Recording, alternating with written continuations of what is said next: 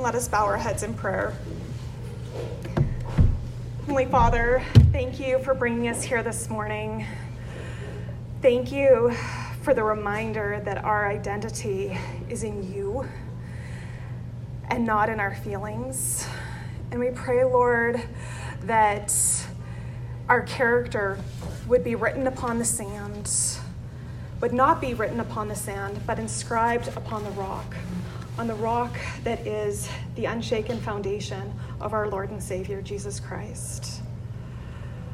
Father, we know that it is your will that we be sanctified so that we may be presented to you without spot or wrinkle.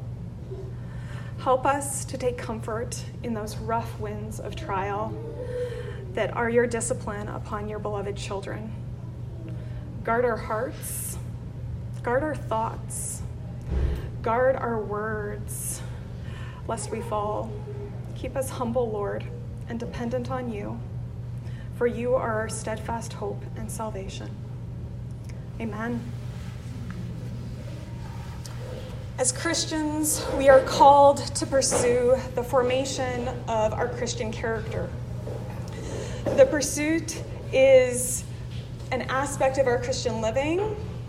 As Christ redeemed people, we are to be conformed into his image, and in so doing display God's glory in the church. And this includes the pursuit of things like truth, godliness, righteousness, love, joy, peace, gentleness, kindness, patience, perseverance, meekness, humility, self-control, compassion, thankfulness, forgiveness, contentment, and unity. Now, that's a great big long list of things that we could talk about. But over the coming months, we're going to focus on just 7. And last winter, the men studied the 7 deadly sins. And while they're not directly mentioned in the Bible, those Maleficent 7 have parallels within the 7 things that God is said to hate in the book of Proverbs. They're behaviors or habits that are classified under this category if they give rise to other immoralities.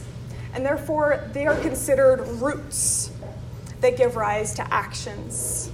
And according to the standard list, the Maleficent 7 are pride, greed, wrath, envy, gluttony, and sloth.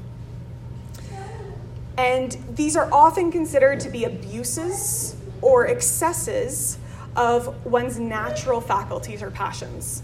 So for example, greed abuses one's desire to have your basic needs provided for and met. So the 7 virtues that are the opposite of the 7 deadly sins that we're going to be looking at are chastity, temperance, charity, diligence, patience, kindness, and humility. And we're calling this series Cultivating Character, 7 Virtues to Nurture. And we're going to focus on one of them each time. Now, something is considered a virtue if it is cultivated into a habit and becomes a morally excellent character trait. That is, as we become more conformed to the image of Christ, we experience an increased capacity to delight in what God has made good, true, and beautiful. And we see this in 2 Peter 1, verse 5. Make every effort to supplement your faith with virtue, and virtue with knowledge, and knowledge with self-control, and self-control with steadfastness, and steadfastness with godliness, and godliness with brotherly affection, and brotherly affection with love. For if these qualities are yours and increasing, they keep you from being ineffective or unfruitful in the knowledge of our Lord Jesus Christ. Before we go further, we must say that it is God who produces Christian character in the lives of believers. It is by the power of the Spirit and the Word of God. as we strive, he works in and through us. Conversely, something is considered a vice if it is cultivated into a habit that becomes a morally corrupt character trait. And we become conformed to the pattern of this fallen world and experience decreased capacity to delight in what God has made good, true, and beautiful. We see examples in Galatians 5, verses 19. Now the works of the flesh are evident: sexual immorality, impurity, sensuality, idolatry, sorcery, enmity, strife, jealousy, fits of anger, rivalries, dissensions, divisions, envy, drunkenness, orgies, and things like these. I warn you, as I warned you before, that those who do, and that is make a practice of doing, such things will not inherit the kingdom of God. Today, we're going to start with the virtue of diligence. And the Old Testament gives several commands and exhortations for us to pursue this virtue of diligence. Here's some examples. From Deuteronomy 4:9. Only take care and keep your soul diligently, lest you forget the things that your eyes have seen, and lest they depart from your heart all the days of your life. Psalm 119:4. You have commanded your precepts to be kept diligently. 2 Peter 1:10. Therefore, brothers, be all the more diligent to confirm your calling and election, for if you practice these qualities, you will never fall. Deuteronomy 6:7. You shall teach them diligently to your children, and shall talk of them when you sit in your house, and when you walk by the way, and when you lie down, and when you rise. In Proverbs 8:17. I love those who love me, and those who seek me diligently find me. Notice that all of these are about diligence in keeping our souls, in keeping the Lord's commands so that we would not sin against him, in confirming our calling and election, to teach our children, and to seek the Lord. These are all spiritual pursuits we are to diligently focus on. Therefore, the call for diligence is not a broad category to work hard, but a specific spiritual exhortation to be diligent in our pursuit and prioritization of the spiritual disciplines in our lives for the purpose to love the Lord, our God, with all of our heart, soul, and mind, and to love our neighbor as ourselves. In 1 Corinthians 9, Paul spends most of the chapter outlining how he has laid down his rights and become weak for the sake of the gospel in order to reach more people with the good news. He concludes with an example of the athletes in verse 24. Do you not know that in a race all the runners run, but only one receives the prize, so that you may obtain it? Every athlete exercises self-control in all things. They do it to receive a perishable wreath, but we an imperishable. So I do not run aimlessly. I do not box as one beating the air, but I discipline my body and keep it under control, lest after preaching to others, I myself should be disqualified. Paul is reminding himself and the Corinthians that there is a reward at the end, this imperishable gift for those who are diligent, and that all that he has endured will be worth it. But there is also a warning here, a need for discipline, and that is to spur us on and motivate us. I personally find that when I go to the gym, and I also tend to watch what I'm eating, and I, in general, make healthier choices. excluding the excellent donut this morning. But when I let one of those things slide, it's like a domino effect in my life, where if you've already slid once that week, well, you can let it slide the next time and the next time. And things quickly fall off the radar. Diligence is about keeping the main thing in our lives and not letting the Lord fall off the radar in our lives. Remembering that a virtue means that we are cultivating godliness. That is having an increased capacity to delight in God and his gifts. David Brainerd once gave advice to a young candidate for the ministry about guarding his holy character. Quote, "The way to enjoy the divine presence and be fitted for distinguished service to God is to live a life of great devotion and constant self-dedication to him, observing the motives and dispositions of our own hearts, whence we may learn the corruptions that lodge there, and our constant need of help from God for the performance of the least duty. And oh, dear sir, let me beseech you frequently to attend to the precious duties of fasting and prayer." End quote. It's that constant self-dedication to him that we don't just do it once at the beginning of our Christian walk, but this rededication over and over throughout our lives. The flip side of the coin is sloth. And in his book, the book, Communion and Union, Hudson Taylor gives some warnings. The first is against worldliness that draws us away from the Lord, and the second is against sloth, a self-satisfaction with the present that leads to indifference to God. He warns that sloth is more dangerous because it is harder to spot. Let me give you an example. It's post-pandemic. Things have opened up. There's more activities happening. And at first, when you're invited to go out, you say yes, because you're happy to have the fellowship and you want to encourage others. And then there gets to be many, many things, all the things. And you realize you cannot be in two places at once.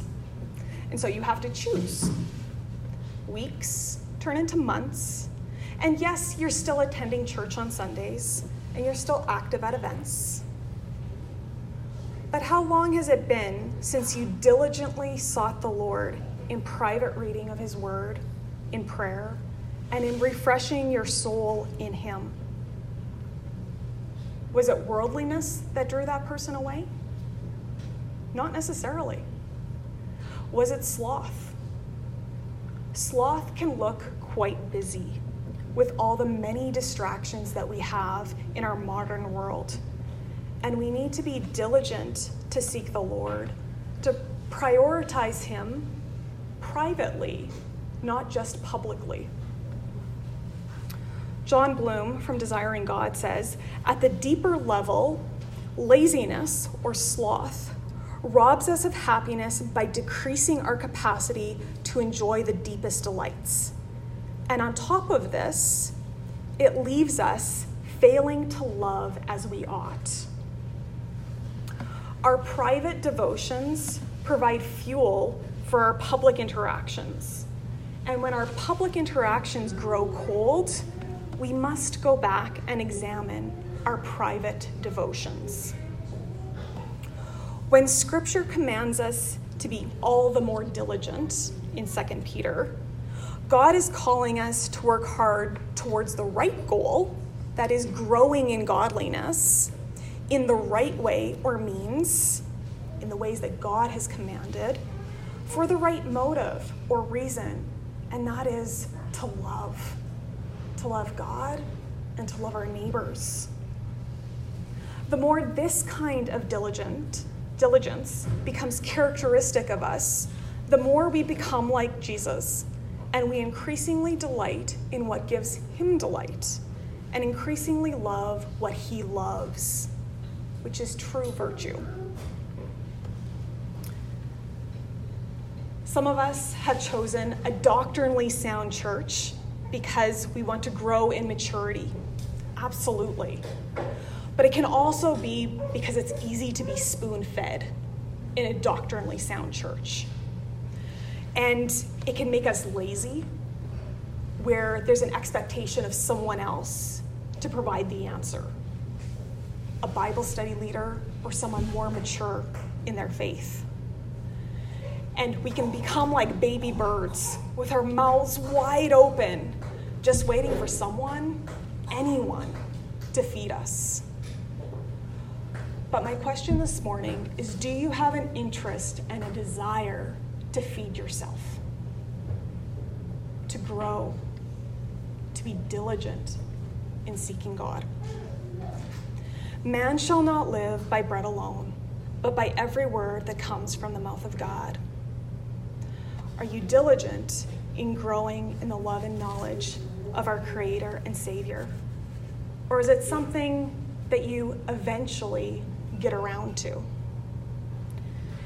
Hebrews 5:11 says, "About this we have much to say, and it is hard to explain, since you have become dull of hearing. For though by this time you ought to be teachers, you need someone to teach you again the basic principles of the oracles of God.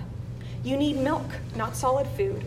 For everyone who lives on milk is unskilled in the word of righteousness, since he is a child. But solid food is for the mature, for those who have their powers of discernment trained by constant practice to distinguish good from evil." It takes diligence to graduate from the milk for babes to the solid food of the mature. And I want to point out that both milk and solid food are both the good news of the gospel. And that is that we are saved by faith alone, in Christ alone, by grace alone, for the glory of God alone.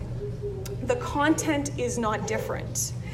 The difference in the mature is in the living out of their faith every day. Having the power of discernment trained by God's word in distinguishing good from evil. The mature call good, good, and evil, evil, in accordance to God's word and not in accordance to the culture of the day. The mature are those living out the implications of the gospel in their daily lives. Their position and practice are aligned, and that's what Sancha was so beautifully sharing with us. That position as our identity being in Christ, and our everyday walk, our practice that we live it out, reflecting that, and in so doing, glorifying God. Romans 12:2 says, "Do not be conformed to this world, but be transformed by the renewal of your mind, that by testing you may discern what is the will of God, what is good, acceptable, and perfect." The mature, with discernment, are being transformed in their minds. We must know him. We must be women of the word, loving the Lord not just with our hands and service, and yes, those things are good, but also with our minds. And to gain that knowledge and implement it in our lives so that we may be diligent in learning his will, what is good, acceptable, and perfect. Scott Hubbard points out, holiness cannot be found apart from the Spirit's means of grace. Therefore, we must be diligent in the use of them. Holiness cannot be found in the means of grace themselves. Therefore, we must be desperate for the Spirit to work through them. So what are the regular means of grace? I'm going to touch very briefly on just three, but I highly recommend the book, Spiritual Disciplines by Donald Whitney. If you haven't read it yet, these ladies over here are going to find out a way for one of you to get a copy because it's definitely worth the read. But first, we're going to talk about meditating on God's word. A Christian does not read the Bible merely when she gets around to it. Instead, the aim is to meditate on it day and night, thinking over the word and attending to the word, storing it up in our minds. And as Sanchez shared, asking ourselves questions. Do we really believe what it says? Or is it just information and knowledge out there for someone else? Charles Spurgeon points to Ruth as an example of one who was diligent in the little things that accumulated into much. And he said, "As she went out to gather the ears of grain, so must I go forth into the fields of prayer, meditation, and the ordinances, and hearing the word to gather spiritual food. The gleaner gathers her portion ear by ear, her gains are little by little. So must I be content to search for single truths, if there be no greater plenty of them. Every ear helps to make a bundle, and every gospel lesson assists in making us wise unto salvation." First, I want you to notice that we gather little by little. Sometimes it doesn't feel like much, but at other times it can feel like a flood.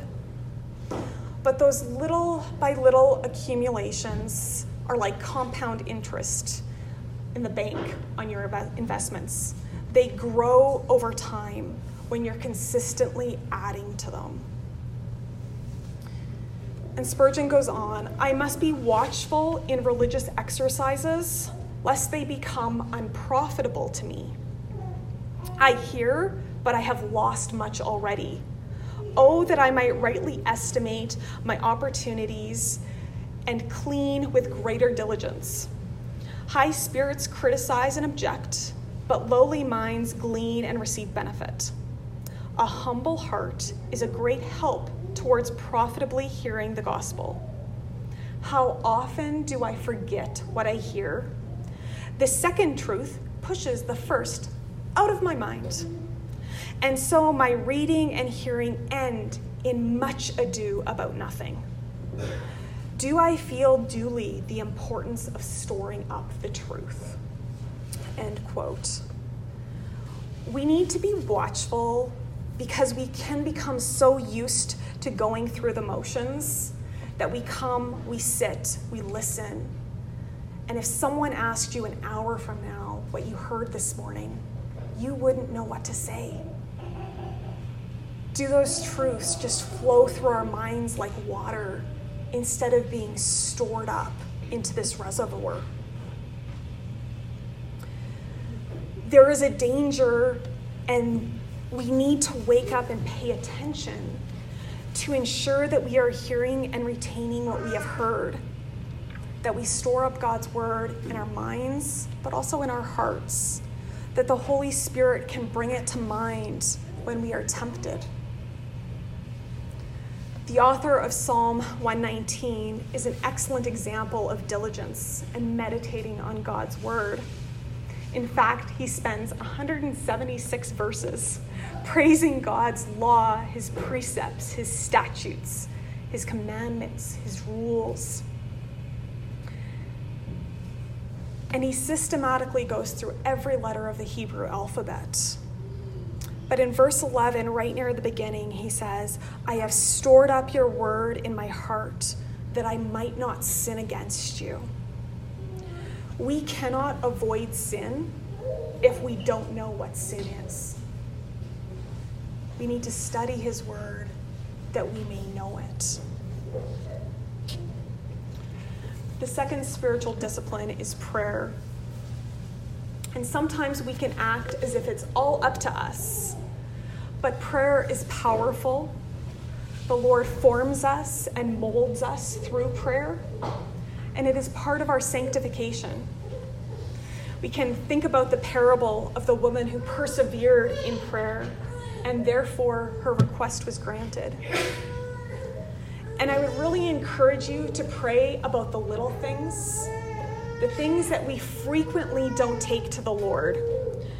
But when we see the Lord answer these little things, and we see his care for every hair on our head, it grows our faith to see him at work in our daily lives. It encourages us not to give up on the big prayers, to persevere in prayer, knowing that he is living and active in our daily lives, and seeing him at work in the little things that can be so encouraging.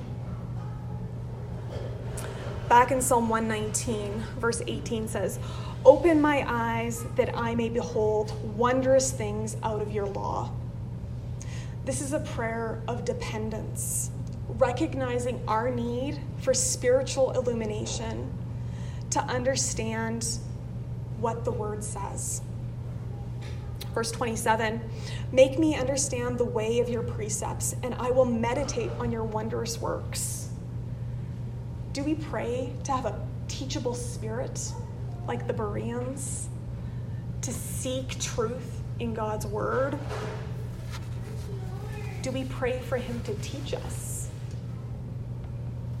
Verse 36, "Incline my heart to your testimonies and not to selfish gain."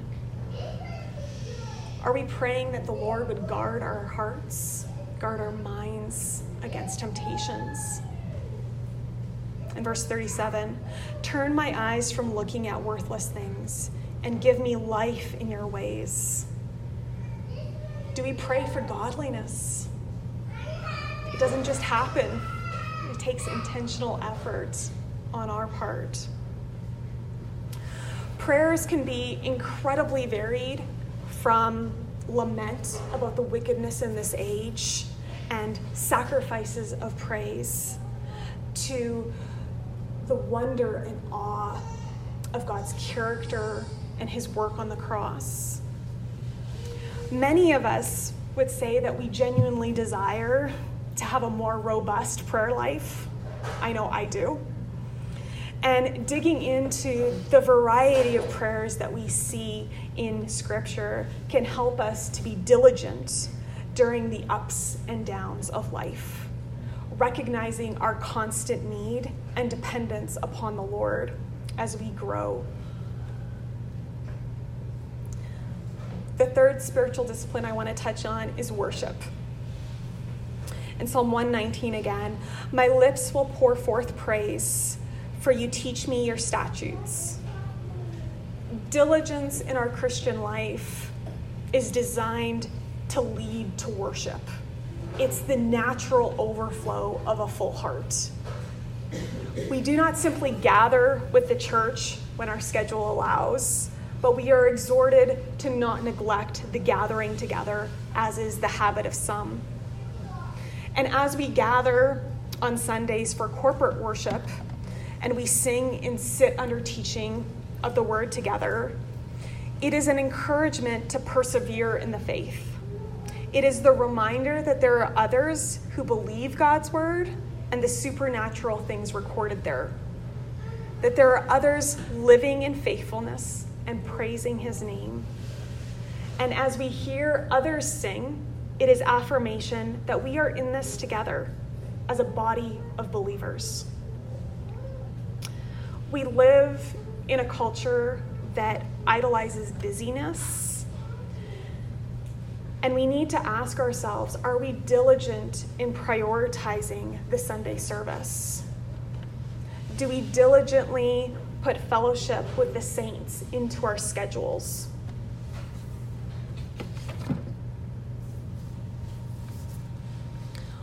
I want to close by asking the question of, are there ways that diligence can be twisted? And yes, diligence is important for the sake of doing high quality work, which is beneficial in many ways. But hard work by itself does not equal the virtue of diligence. Tony Reinke points out, workaholism is slothful because it labors in a self-centered way to focus on personal achievement or accumulated accolades. This is diligence wrongly focused on achievement and performance rather than on cultivating character unto the Lord. It is focused on puffing up in pride rather than being conformed to Christ. And we need to remember that quote from Scott Hubbard, that holiness cannot be found apart from the Spirit's means of grace. Therefore, we must be diligent in the use of them.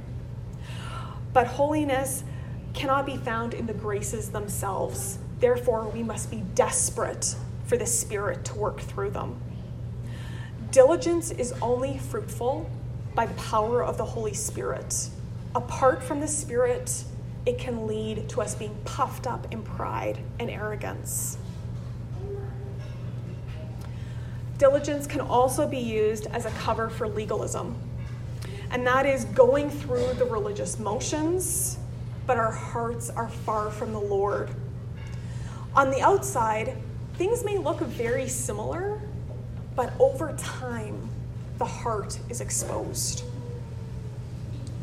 So let's go back to those quotes from the very beginning that I mentioned earlier from the Old Testament, those exhortations on diligence. Only take care and keep your soul diligently, lest you forget the things that your eyes have seen, and lest they depart from your heart all the days of your life. Therefore, brothers, be all the more diligent to confirm your calling and election, for if you practice these qualities, you will never fall. You shall teach them diligently to your children, and shall talk of them when you sit in your house, when you walk by the way, when you lie down, and when you rise. As we are conformed to the image of Christ, one preacher observed that Christ-like shape manifests itself differently in each person. Like a bonsai tree or the bottle trees that I saw in Paraguay in June. They're all hollow trees that balloon out so that they can store water during the dry season. And they come in a variety of shapes and sizes. Some are pear-shaped, some are triangular or diamond-shaped. They're all different and unique. And John Owen reminds us, you measure growth in holiness not by height or duration, but in distance traveled and obstacles overcome. And all of our walks in diligence may look different in how they're being walked out as we have different commitments in our life and we are different stages of life. But there are going to be similarities as we all are imaging forth our Lord and Savior. So as we close, I want to challenge you. We're in September and are making that transition from the summertime, where there may have been fewer schedules, fun in the sun, to a more scheduled and dedicated fall. And I would challenge you to, how are you including the Lord in that schedule? How are you being diligent in that for this season? So there are questions on your table. I know we're running close on time, but you can spend some time discussing at your tables, and I'm going to close in prayer. Heavenly Father, let us not be like those who draw near to you with their mouths and honor you with their lips, but their hearts are far from you. Let us be like the meek, who obtain fresh joy in you, who stand in awe of our Lord and Savior, that we would be humble and teachable. In your name we pray. Amen.